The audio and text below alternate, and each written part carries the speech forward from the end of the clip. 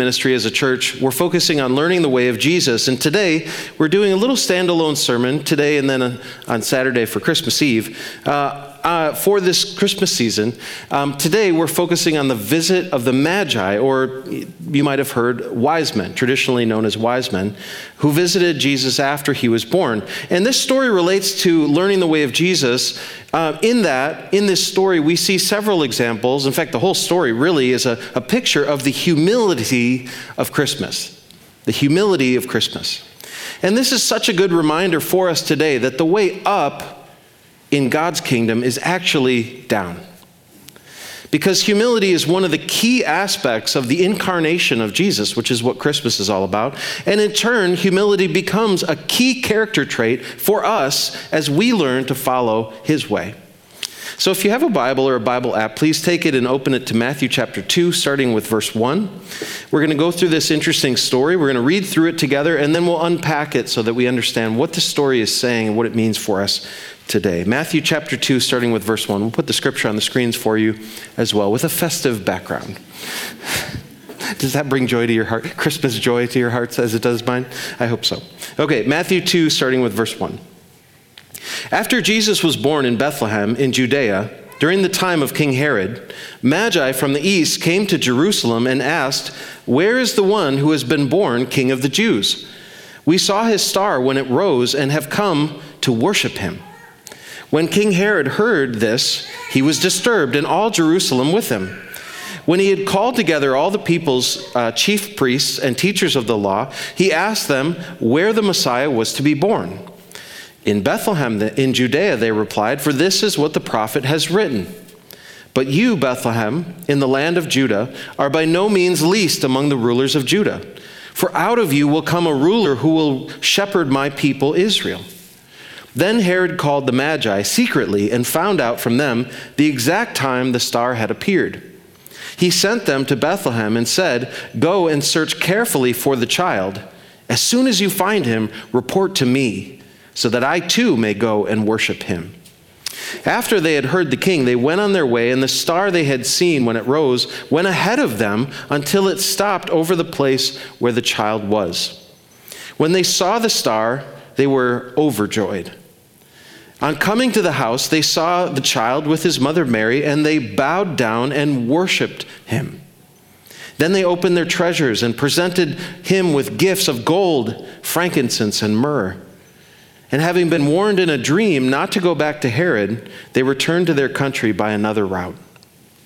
This is God's word. So just a little context for us on the text. First, the Gospel of Matthew was written by, you can participate this morning if you'd like. That was an easy one, okay? Matthew was also known as Levi. He was a tax collector who, before he became a Christian, which means that he likely would have been wealthy, but not well liked. But Matthew met Jesus, and Jesus called Matthew to follow him, and he did. And he left this lucrative career behind him, and he became an apostle or eyewitness to the life and ministry, and ultimately to the death and resurrection of Jesus Christ. Now, as we say often around here, just like in Matthew's life, Jesus changes everything. Well, with that, let's jump back into this story and make sure we understand what Matthew is saying here. Look back at verse 1. He writes, "After Jesus was born in Bethlehem, in Judea, during the time of King Herod, Magi from the east came to Jerusalem and asked, 'Where is the one who has been born, King of the Jews? We saw his star when it rose and have come to worship him.'" Okay, so let's pause here. Now, there's a lot going on here in just the first two verses. So first, fair enough, we're a little backwards here because it is not yet Christmas for us today, and here we are in a story after Jesus is already born. So I'm sorry, and also Merry Christmas.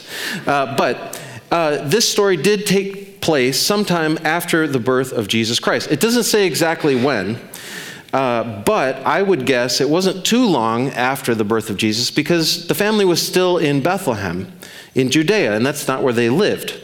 We'll get to this in the Christmas story this Saturday in Luke chapter 2, but According to Luke's gospel, Mary and Joseph had traveled from Nazareth, which is in the northern region of Judea, which is where Jesus would eventually grow up, down to Bethlehem in the south, which is where he was born. And this is because, if you might recall, a census was being taken by the Roman government, and so everybody in Judea had to return to their ancestral homes. Since Joseph was from the house and line of the ancient King David, they had to go to Bethlehem, which was David's royal city, as the song says. So while they were there, Matthew writes that Magi came from the east, not to Bethlehem initially, but to Jerusalem, and asked, "Where is the one who has been born King of the Jews? We saw his star when it rose, and we have come to worship him." Now, this is very awkward because there was already a king in Jerusalem, King Herod, as the text says, known as Herod the Great. Now, Herod didn't have absolute authority over the kingdom of Judea at this time because they were subjugated to the Roman Empire and the mighty Caesar Augustus. But still, if you're a king, how would you like someone showing up on your doorstep looking for the new king, who had been just recently born? Awkward indeed. But who was it that showed up on his doorstep? And what made them think that a new king had been born? Well, this makes the story become even more mysterious. The answers to these questions are very strange. Matthew writes that it was Magi, traditionally wise men, from the east who had tracked the appearance of a star and had interpreted that astrological sign that it was signifying the birth of a new king, King of the Jews. The word magi is where we get our word magician today. Magi are found throughout the Bible in ancient Egypt to the south, but also in Babylon and Persia to the east. The Old Testament prophet Daniel was put in charge of the magi when he was in exile in Babylon. Now, the work of a magi seems to be some sort of combination of pagan priest, philosopher, scientist, and fortune teller. They were asked to discern or uncover secret wisdom and knowledge to advise the king through the interpretation of signs and dreams and other things. So these pagan mystics had used astrology to understand that a new king had been born. Now, naturally, they went to Jerusalem to look for this king, as Jerusalem was the capital of Judea, and it was the central place of worship for the Jewish people for many years. Well, how would Herod respond to this strange visit? We see this in verse 2. When King Herod, look back, when King Herod heard this, he was disturbed, obviously, and all Jerusalem with him. When he had called together all the people's chief priests and teachers of the law, he asked them where the Messiah was to be born. In Bethlehem, in Judea, they replied, for this is what the prophet has written. But you, Bethlehem, in the land of Judah, are by no means least among the rulers of Judah, for out of you will come a ruler who will shepherd my people, Israel. Okay, well, that went just as expected, probably. When Herod heard that there was a potential rival king somewhere in his kingdom, not a member of his house and line, who had supernatural signs associated with his birth, he was disturbed. What would this mean? Would there eventually be an attempted coup or a civil war or an insurrection? No wonder all of Jerusalem, it says, was disturbed as well. What did this mean? Well, no doubt everyone had heard the story about these magi, these foreign astrologers who had arrived. However, the people of Israel, they didn't have magi. Fortune telling, consulting spirits, and the like, these were all forbidden under the Old Testament law of Moses. So Herod calls together his advisors, not magi, but chief priests and teachers of the law. These were experts in the Bible of their day, and asked if there was any prophecy in the Old Testament about where the Messiah or the anointed one from God was supposed to be born. And they told him, in Bethlehem, in Judea. And then they quote the prophet Micah, who wrote that a ruler or a shepherd would come from Bethlehem. Now, this is, of course, one of many, many prophecies in the Hebrew Scriptures about the coming of the Messiah. Here's just one other example from Jeremiah 23. Let me just read this to you. "The days are coming, declares the Lord, when I will raise up for David a righteous branch, a king who will reign wisely and do what is just and right in the land." Pretty much from the fall of humanity to sin on, God had repeatedly been promising to send one who would come, who would finally, once and for all, deal with the problems of sin and death in the world. So at the time of Jesus and his birth, there were many Jewish people who were watching expectantly for the coming of the Messiah. Now Herod knew this and right away assumed it was possibly the Messiah who had been born. Now, tellingly, this didn't serve to calm him down. He didn't rejoice that the Messiah had possibly arrived. This only fueled his suspicion and concern to protect his kingdom and his status and his family for himself. Look back at verse 7. "Then Herod called the Magi secretly and found out from them the exact time the star had appeared. He sent them to Bethlehem and said, 'Go and search carefully for the child. As soon as you find him, report to me so that I too may go and worship him.'" Now here we see the evil genius of Herod secretly sending the Magi to Bethlehem under the pretense that he too would like to worship this new king. Now, of course, he wasn't interested in worshiping this new potential Messiah. Later in Matthew's gospel, we learn that it was Herod's intention to kill the baby, which reveals Herod's heart toward the Lord and what had been promised in the Word of God. Nevertheless, the Magi are sent on their way to find Jesus with the direction they received from the prophets in God's Word. Now, isn't this interesting? Let's just think about what's happening. The Scriptures help Gentile seekers with a radically different life than what would have been expected of them as believers. The Scriptures actually point them to find the Jewish Messiah. It's really no different to this day, is it? But what happened next? Would the Magi smell the intrigue and political scheming and run away? Would they protect themselves? Would they lead Herod right to the birth of this new baby? We find out in verse 9. Let's look at that. "After they had heard the king, they went on their way, and the star they had seen when it rose went ahead of them until it stopped over the place where the child was. When they saw the star, they were overjoyed. On coming to the house, they saw the child with his mother Mary, and they bowed down and worshipped him. Then they opened their treasures and presented him with gifts of gold, frankincense, and myrrh." Okay, so the Magi found that the star indeed marked the place where a baby had been born. The supernatural sign was confirmed for them. His mother was named Mary, and his name was Jesus. Now, these pagan magician priests, or these Gentile astrologers, or these foreign dignitaries, however you want to call them, they were filled with joy. They weren't disturbed. They bowed down, and it says that they worshiped Jesus. They opened their gifts for him, gifts of gold, frankincense, and myrrh, which were all incredibly costly gifts. Now later, I believe in the providence of God, the Magi's gifts likely funded Mary and Joseph's flight into Egypt to avoid Herod's wicked attempt to put Jesus to death. But here, they were simply gifts appropriate for the birth of a king. 3 gifts are mentioned, but we don't know for sure that there were only 3 Magi.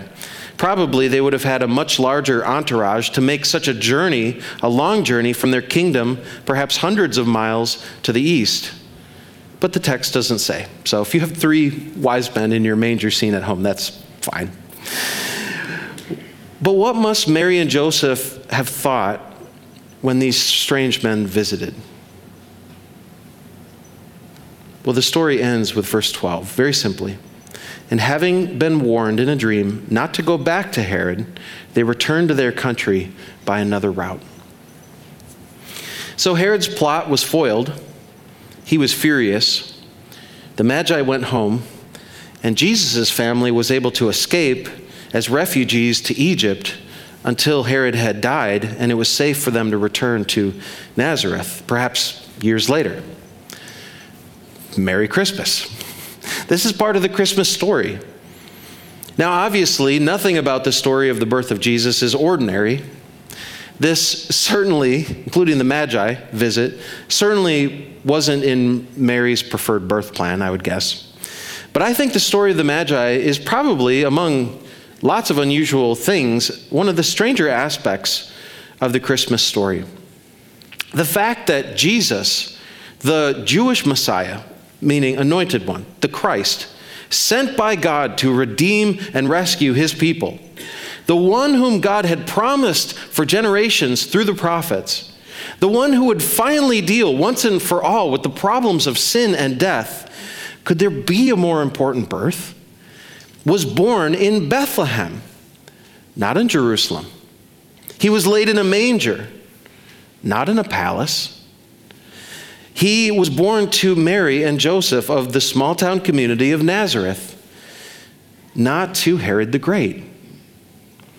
He was recognized by shepherds and pagan magi because of revelation from God, and not the chief priests and the teachers of the law who were the experts of the messianic prophecies. He was born not during the power and glory of Israel under the ancient King David 1,000 years earlier, but during their low status as conquered subjects of the Roman Empire. God had revealed this not through the prophets to the Magi, but through astrology, through the means that they were used to, through the signs that they were paying attention to as to the birth of his son. And then spoke to them again, these Gentile priests practicing all sorts of things that God had forbidden. He warned them in a dream to go back a different way to spare their lives. Now, all of these things and 100 other details here all point us to the incredible humility of the Christmas story. The incarnation of Jesus, the Messiah, the Christ, was the most humble event in human history. Why? Because Jesus wasn't just born like you and I were born. At the birth of Jesus, he had come from heaven into the world that he had made, becoming a part of this world. This means that the creator had become a creature too. The author of life had become a key character in the plot that he was writing. The word incarnation comes from John chapter 1, where it says that Jesus is the Word of God made flesh. Being made flesh is what incarnation means. So the Alpha and the Omega, the beginning and the end, the Spirit and life itself was made flesh. And all these things took humility.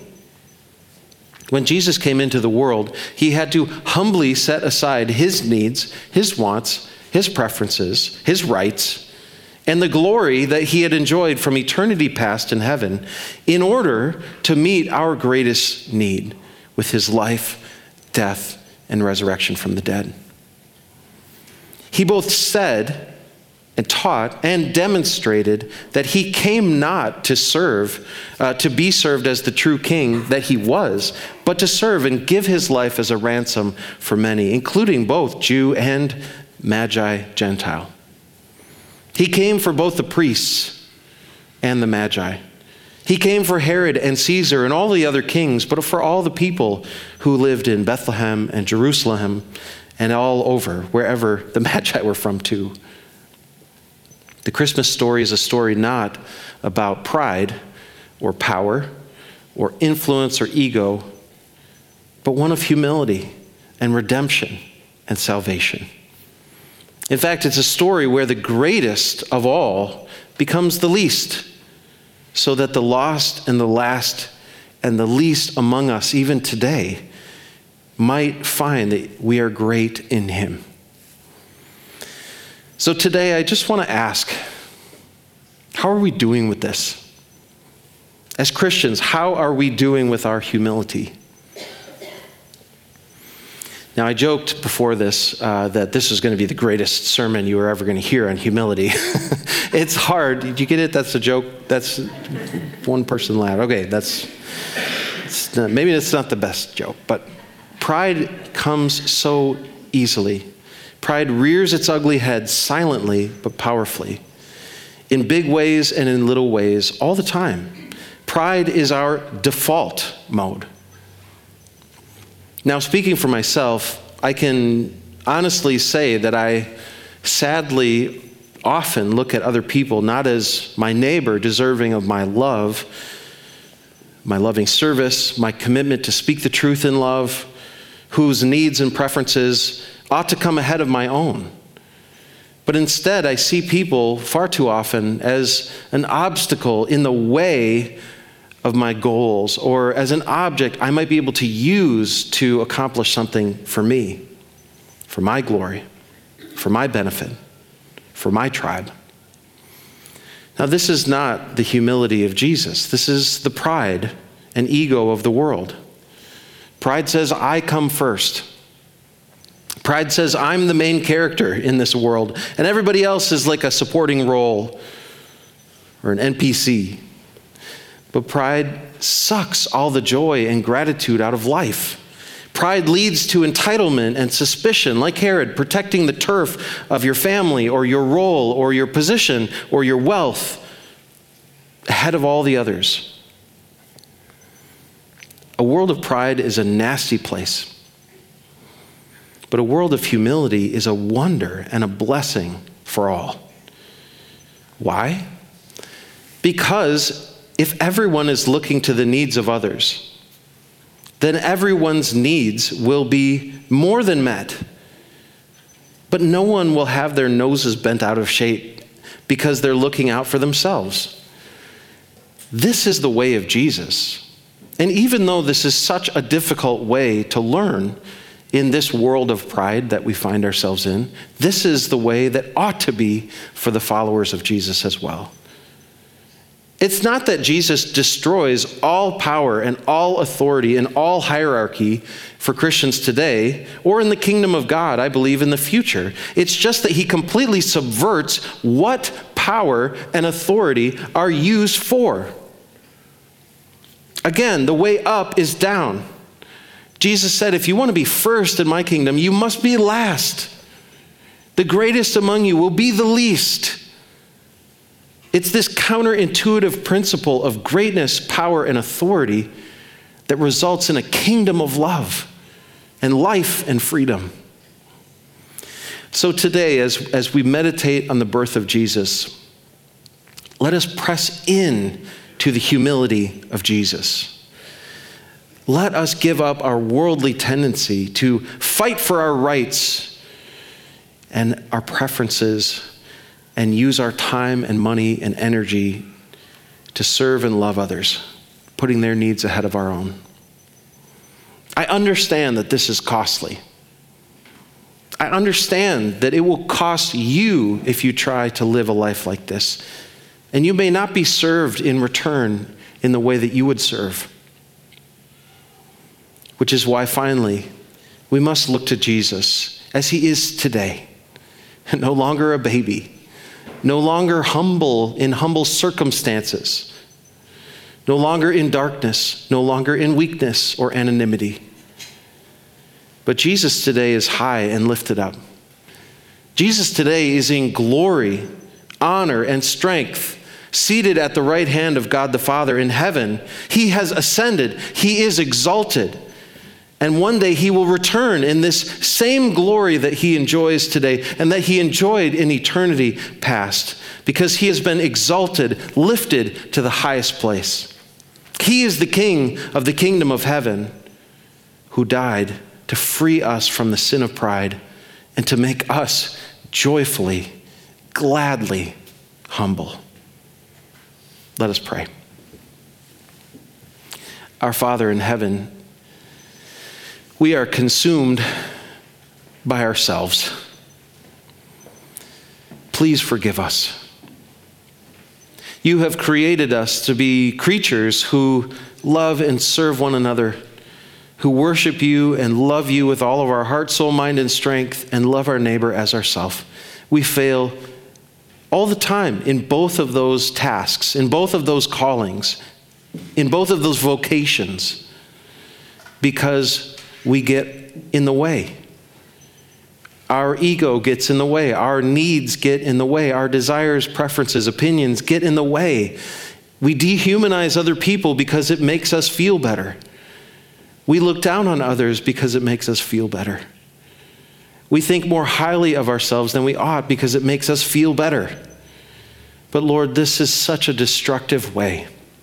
Please forgive us and give us the power and the strength in Christ to be people of humility, to be willing as you, Lord Jesus, were willing, to set aside our glory, honor, and praise, to set aside our rights and preferences and all of the things that we're right to have. But Lord Jesus, help us to think less about those things and more about the needs of others. Lord Jesus, we are desperate in need of your help to do this. But we trust you, and we will learn from you, and we trust that you empower us day by day and step by step by your Holy Spirit. And we cannot wait for the day when you will return, not Jesus meek and mild, but Jesus in glory.